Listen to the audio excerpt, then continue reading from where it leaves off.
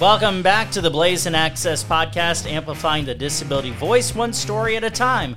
I'm your host and executive producer, Blaze Bryant. It is great to have you back, and it's great to have my next guest here, Alex Thompson, who is the new Director of Advocacy for the New York Association on Independent Living.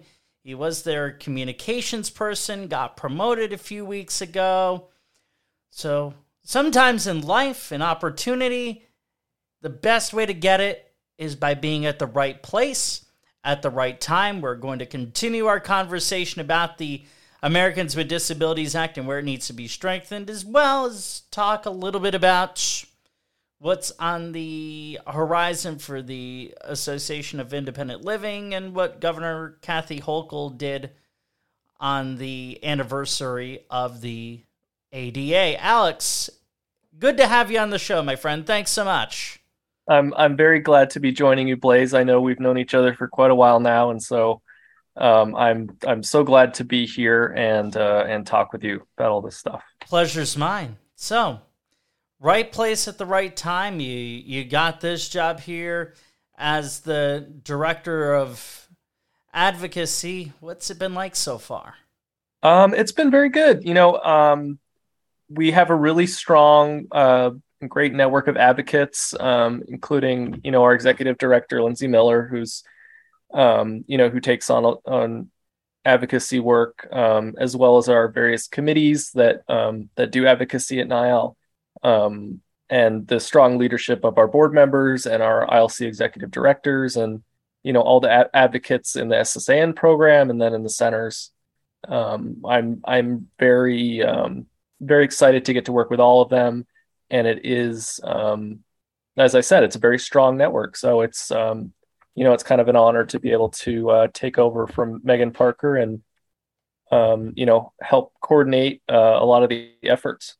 Yeah, one of those deals, Alex, where you can't fill the shoes. You just have to put on the ones you have because she did so much. And it's a network that you know super well because, hey, you started out in independent living at a center, and then you got to, where you are now.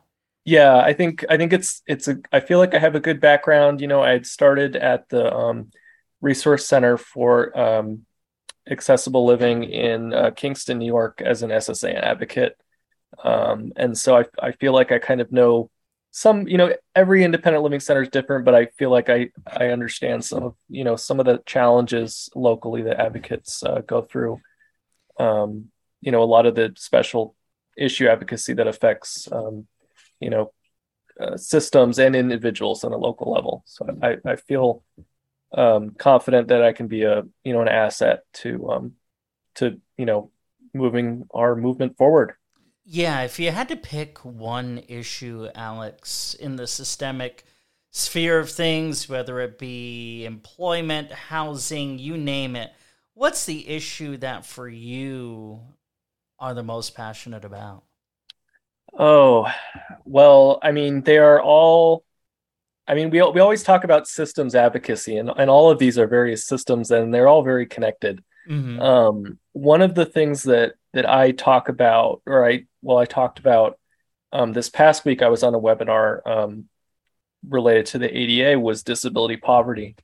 I think it's kind of a broad topic, but at least when I was working at the center level, there were a lot of people, trying to survive on SSI or SSDI.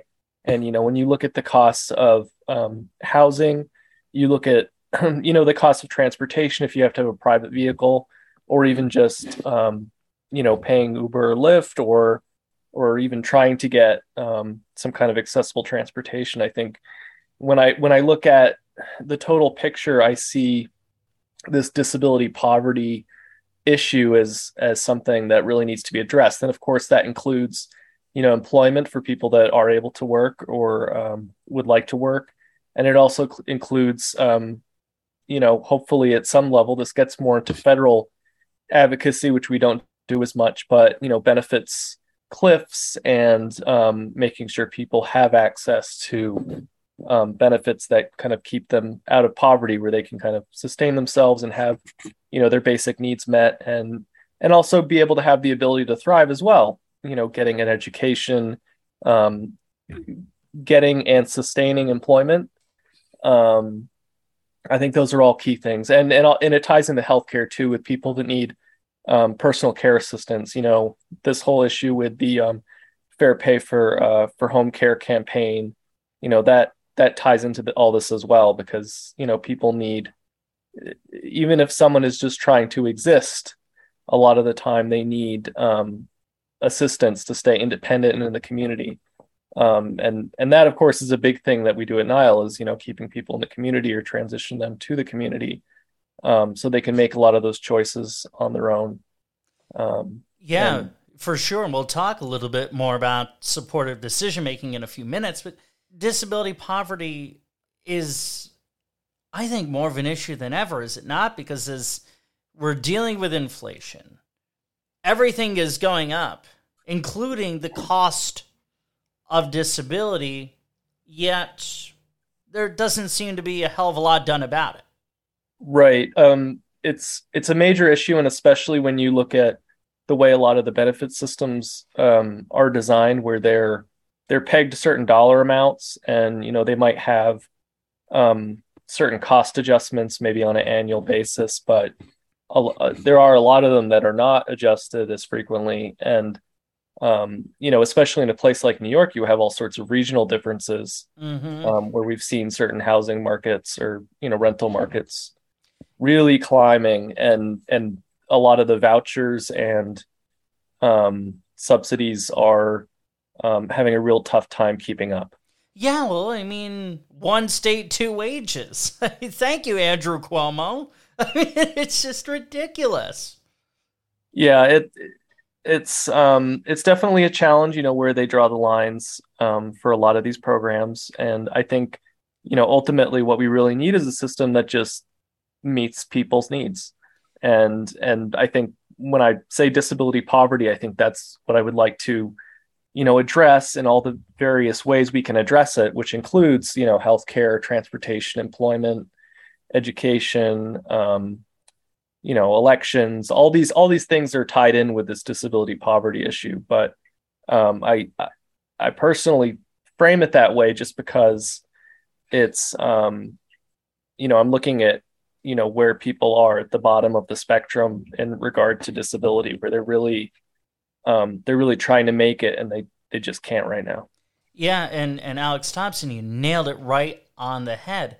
And the system is such that, and now that I'm in the employment side of the world, I was in home care, as you know, and now I'm doing employment stuff. And when I see people posting or talking about, well, I want to work, but I don't want to lose my benefits. And my first reaction is, why the hell wouldn't you want to lose your benefits? If you're able to work full time, I mean, part time, I get it, for sure. But working full time, why wouldn't you want to lose those benefits? Yeah, it becomes a real challenge because they have all these hard cutoffs, and they have these, you have all the reevaluations, and it is a very complicated process. And I think a lot of people wish it wasn't. For anyone that is having difficulty, independent living centers usually do have someone, who's a benefits counselor that can help. But it's still a challenge, even if you have some of that help navigating the process. It's very difficult. And I think it's a very scary thought to a lot of people because, once you get approved and you have, some way to survive, it's, making that next step, and, getting off benefits is scary. And I think, it's, getting that letter in the mail that, you owe the government money, or, they're going to cut you off, or you're going to be reduced by whatever amount, or you're going to lose your health care. It's a terrifying situation. And it's unfortunate that people have to exist in that environment of fear. I think it's a really sad reflection on, how we regard disability right now in terms of meeting people's needs. For sure. I mean, and I've certainly been through all of that stuff. I willingly sacrifice making $500 less a month to get off of benefits because, frankly, Alex, I was so sick and tired of the government telling me what I was able to make. And yeah, at first it was really scary. And I remember coming home after meeting with a benefits counselor, my very good friend Chris Walsh, locally here, and taking a nap so that I could just shut my brain off and reset from that. And then also, too, getting that letter that says, hey, you owe us money. And it's, how do you win? I mean, disability poverty is literally the perfect way of putting all this stuff. Right. I mean, it's a very broad brush to paint it with, but I'm glad we're talking about some of the nuances here. And yes, it's for people that are able to work. And then, as we know, there are a lot of people with disabilities that are not able to work. And so I think I think that's kind of a shameful thing where, we put people in a position where they are unable to survive on what little benefits they get. When I was working at RCal, our executive director was telling me about how there were people on SSI who would live in motels during the winter, and they would be camping in the woods during the summer, and that's for economic reasons. And that it's just a sad state of affairs to think that people would have to be, living in the woods behind a shopping mall because they're not able to get their needs met. Yeah, and how do you get food at that point? How do you clean yourself up? Frankly, unless you willingly make that decision, and I'm sure both of us know people who do because that's just something they're into, how could you survive? Yeah, I mean, we're lucky in New York that there are a lot of, there are probably more programs here in New York than a lot of other states. There are a lot of people that care. There are a lot of nonprofits. But there, as you know, there are people that slip through the cracks, either through a program where they may not be qualified for or make too much money, or not, they slip through the cracks. And there are some nonprofits, that are doing really great work and getting people food, and not necessarily disability specific. So some of the needs get met, but it shouldn't be that complicated, I guess. Right. It shouldn't be. And you know this all too well because you've lived in other parts of the country, if I remember right. Yeah, I've spent some time, when I was in college, I lived in Pennsylvania, lived in Queens, New York. I spent a short time in DC. I've had the opportunity to take a road trip across the US and see a lot of parts of the country. Oh, wow. But, wow. Yeah. So a whole road trip across the US. Yeah. We were going out for a family member of ours was having a wedding out in Idaho. So we drove all the way out from New York all the way out to Idaho and then all the way back. Wow. So that was quite a whirlwind. But probably about 30 hours one way. Yeah, I mean, you see a lot of the country. There's a lot of it's a big country. There's a lot of stuff out there. For sure, Alex Thompson. So let's get into this here. The ADA, and I guess what in your mind are, if there were, like 2 or 3 areas where you would want to strengthen the ADA? Because let's face it, they're numerous. What would those be? Well, I always get a little nervous when people talk about fixing or changing the ADA, because as you know, there have been some efforts to try and change the ADA, which have not been very good, which include the ADA notification bills that have been that they've tried to pass in Congress, which requires, special notification to business owners before an individual can bring a complaint related to an ADA violation. So it's basically extending the time out that business owners have to fix issues. So basically it creates this dynamic where nothing's going to get fixed or repaired or changed until someone makes a complaint. And then the business owner, will have even more time, past, we're over 30 years since the ADA has passed. So I think it's a bit ridiculous to ask for even more time to address some of these issues. So, but anyway, getting on the topic of past that, if there was interest in adding or changing things about the ADA, I think one of the big problems has been the the enforcement of the ADA and how that has kind of worked out over the years. Or how it hasn't. How it hasn't. Yeah. So it's a complicated issue because when the ADA was written, it was written in a way where people with disabilities are empowered basically to bring actions, lawsuits, or complaints based on violations. So it does give people individual power, but I think part of the problem there is that you have a lot of people with disabilities that are just trying to go about and live their lives, and then they're encountering a problem, and then we're basically expecting them to make some kind of complaint and try and get it addressed.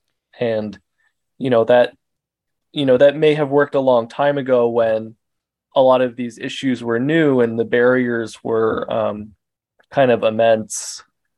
But now that we have the technology is there, a lot of the information about how to fix a lot of these issues is out there. I think putting more responsibility on whatever entities are required to be accessible makes a lot of sense. Yeah. Yeah, and Alex, I did not plan on doing this because I just finished a little while ago before we started recording. I just finished a can of grapefruit seltzer, and I emphasize can, and I hope you can hear me do this because what's been going on with the ADA is kick the can. Right. As soon as we started talking about that, I go, okay, I've got this can on my desk. I need to use it as a prop. So the Department of Justice does do enforcement. They've done some interesting things. They had I think they still have a program where they go to various random communities and do like a community assessment, basically, of a municipality to make sure that they're ADA compliant, everything from their playgrounds to their municipal offices, which I think that's great. But a lot of it is, I think a lot of municipalities just hope they aren't on the list, and they don't get caught and maybe they aren't as, cognizant about where they could be more accessible. Disability Rights New York kind of has done this really good report a few years ago where they looked at ADA coordinators in communities across New York State, and they recorded which municipalities had the information on their websites, which they were required to do, was posting information about the community's ADA coordinator if they're required to have one. So someone could get accessible technology if they were coming to a meeting. There could be interpretation or they could address any access issues. And that report was not, it wasn't 100%. Let's just say that, there are a lot of communities around New York that could be doing better. I'll give you one example, and I don't know if you saw this, but our advocate friend, Darlene McGraw, here in this area, she was able to get the town of Waterford to agree to adopt an ADA plan in 60 days. I mean, that just sounds like a reality TV show. Adopt an ADA plan in 60 days. When it was passed, the ADA was passed in 1990. We were giving people municipalities, communities 5 years to adopt a transition plan. How the hell is it going to happen in 60? Right. Yeah. Days. I mean, I not know. I know months. there's certain places around New York State where they were not fully repaving their roads because they didn't Yeah. want to have to do the sidewalk improvements, like curb cuts and things like that. So I think has been some bad behavior in the past, and hopefully going forward, I think there's more leaders that are coming online that are more receptive to ADA stuff, just more aware. There's more awareness now.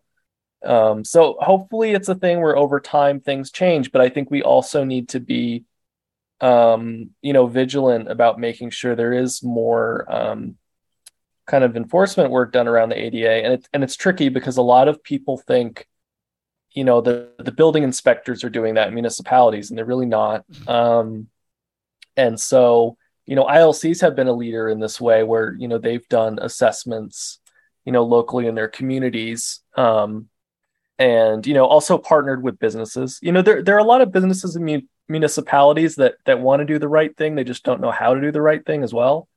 Um, and and I think there are also businesses that might not realize that it's not as expensive as they might think it is, to be accessible. And Yeah. they just need to know the way. They just need to get connected with someone who can provide them with the resources to make improvements. And ILCs have been doing that work and will continue to do some of that work. Doesn't it amaze you, though, Alex, that in 2022, in the information age, people don't know how to make this stuff happen? Because it does Yeah. me. Well, there are some things that are not on the internet, when, say you're a business owner and you have a one-step entrance to your business, what kind of, how do you go through the permitting process, to do it safely and legally where you're not going to get a code violation or, you're going to run into some problem.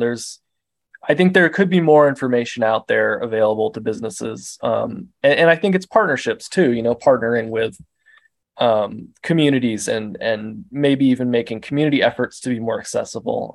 I've seen ILCs do that, and it's a successful thing. It brings more people into the businesses, and it makes them accessible for everyone. Absolutely. Alex Thompson with me, Blaze Bryant, here on the Blaze and Access podcast.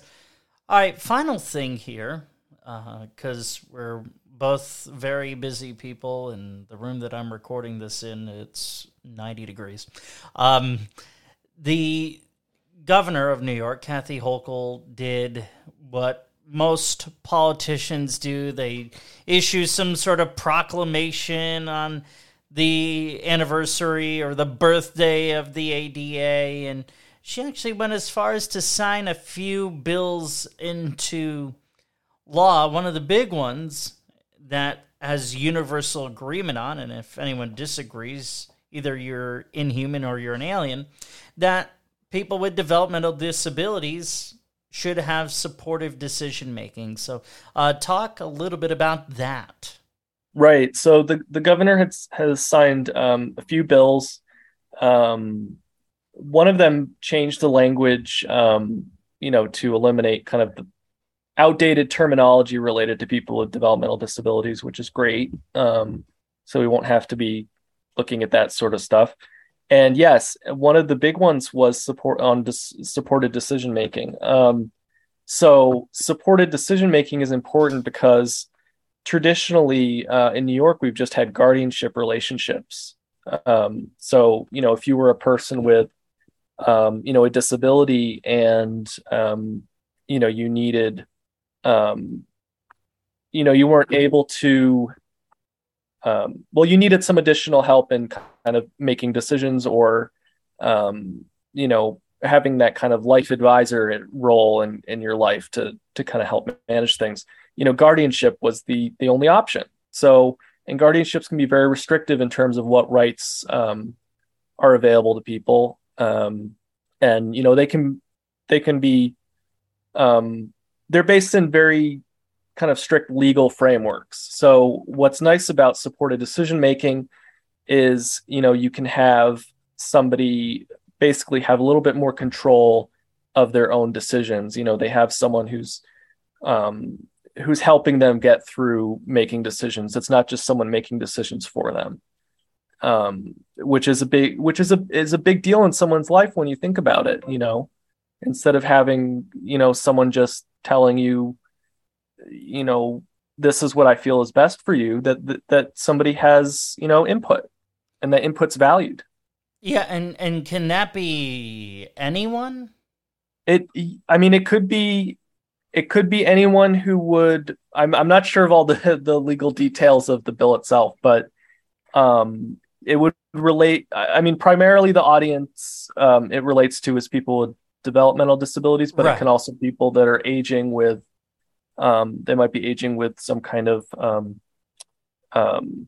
cognition issue, or inability to make certain maybe decisions on their own, but they could be supported in making decisions.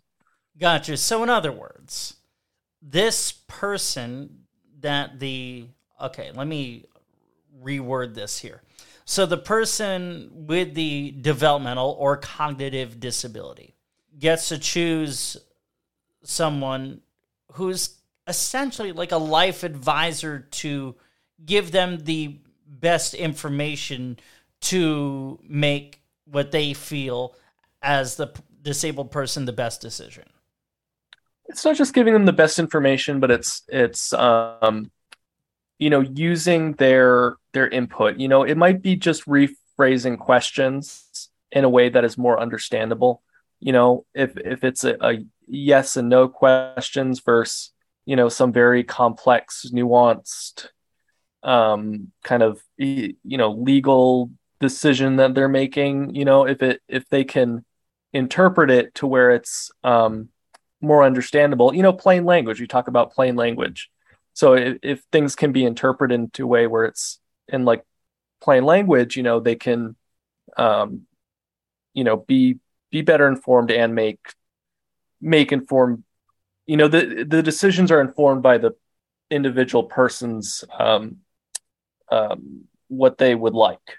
It's informed by what they would like, and not just someone making a decision based on what they think they would like. So it's person-centered. Gotcha. And some of the other stuff that was done was removing the antiquated and long outdated, phrasing around mental illness and developmental disability, getting rid of the R word. I mean, I hate the word so damn much, Alex. I can't even say it on the podcast. And you know me, I have no issue really saying anything. I can't even bring myself to say the word. I mean, it's I am very happy that is something that they were able to change. I mean, it seems like something very simple. And so I'm very happy that they have put the effort into doing it. Because when you do read through a lot of bill, because even when you read through bill language, they have to cite everything correctly. And so, even if they're citing something, they have to use, what the actual language is in the statute, right, or in the bill. And it's, I think it's a really positive thing moving forward that we can not refer to people that way.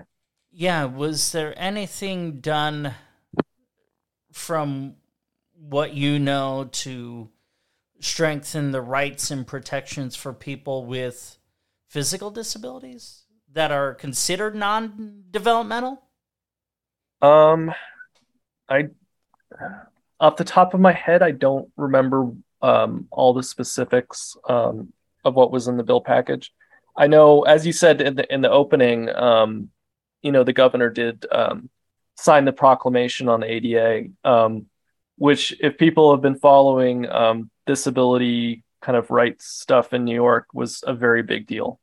We are kind of in a new era now with Governor Hochul, where there is acknowledgement of the ADA, where she has put together a diverse team of people, with the chief disability officer leading, Kim Hill. And so we're very excited for what is coming out of that office. There may not have been anything specific related to physical disability at the ADA signing, but I know for a fact that they're working on some really important things right now that will probably be released later in the year as we move forward and hopefully into the next legislative session. So I know they're doing really good work. I think we all have faith in the ability of our government now to at least acknowledge people with disabilities and hopefully get some more great stuff into law for us, make some changes, positive changes. That's really good to hear, Alex, and I'm very glad you told me that, because to me, having been part of, and I continue to be as much as I can, part of the Fair Pay for Home Care advocacy, the governor did not include that in her budget, as you know. And one of the things that just struck me about that is the home care workforce is so predominantly made up of women, yet she didn't include it in her budget. She talks so much about being a mom and having to sacrifice a lot of things, and it just, the whole thing felt, and I'll say, at least for me personally, continues to feel a little disingenuous. So that's good to hear that there's some progress, that it sounds like things are still coming together enough, and either you can't or don't feel comfortable getting more into that stuff, and that's totally okay, because the cat's got to come out of the bag when it's ready to. Yeah, so I don't have any specific information on anything that they're planning. I guess I'm just expressing optimism in that. Sure. That they do have a good team there, that I think have the interests of people with disabilities in mind, that they are aware of a lot of the issues at play. I know, when Kim Hill was first introduced as the chief disability officer, she mentioned Fair Pay for Home Care specifically, which I thought was great. I mean, we would love to have that pass. We're still working on that issue, and I know there are other issues as well that we would hope the governor would support and get behind. We're not, they haven't said yes to everything, so we're not 100% in line with our agenda and where they are thinking of going, which I think is not probably a big surprise. But we will continue to work with them, and yeah, we're optimistic, and I think it's encouraging that they have. I think there's a difference between the past administration of the governor and kind of a lot of what's going on now. So people should be optimistic. This is true. Yeah, you're absolutely not wrong. And, it almost feels like, advocacy and baseball are very similar in that if you're successful, 30% of the time in terms of your advocacy, you have plenty to celebrate. Right. Yeah. I mean, we have things to celebrate. And I think, there are a lot of negative things, as we were talking about disability, poverty, and a lot of the situation that people are in. That's, sometimes we get stuck thinking about a lot of that stuff, which we should be thinking about. And it's important to keep thinking about a lot of that.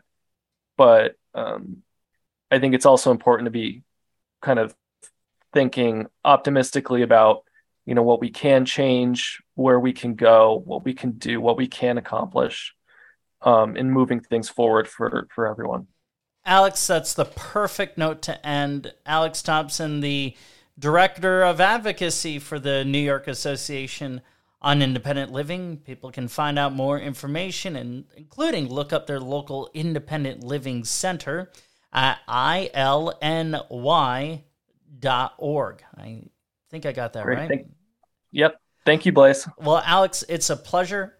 Thank you so much for listening to the Blaze and Access podcast. Your thoughts and criticisms are most welcome. You can send me a note, blaisinShows@gmail.com. That's BLAISIN shows@gmail.com, as well as on Facebook and Twitter @BlazeandShows. Go check out my new website. I've made some accessibility enhancements. Again, that's blazonshows.com, and if you are willing and able to, please consider making a donation to help support the show so that we can continue amplifying the disability voice.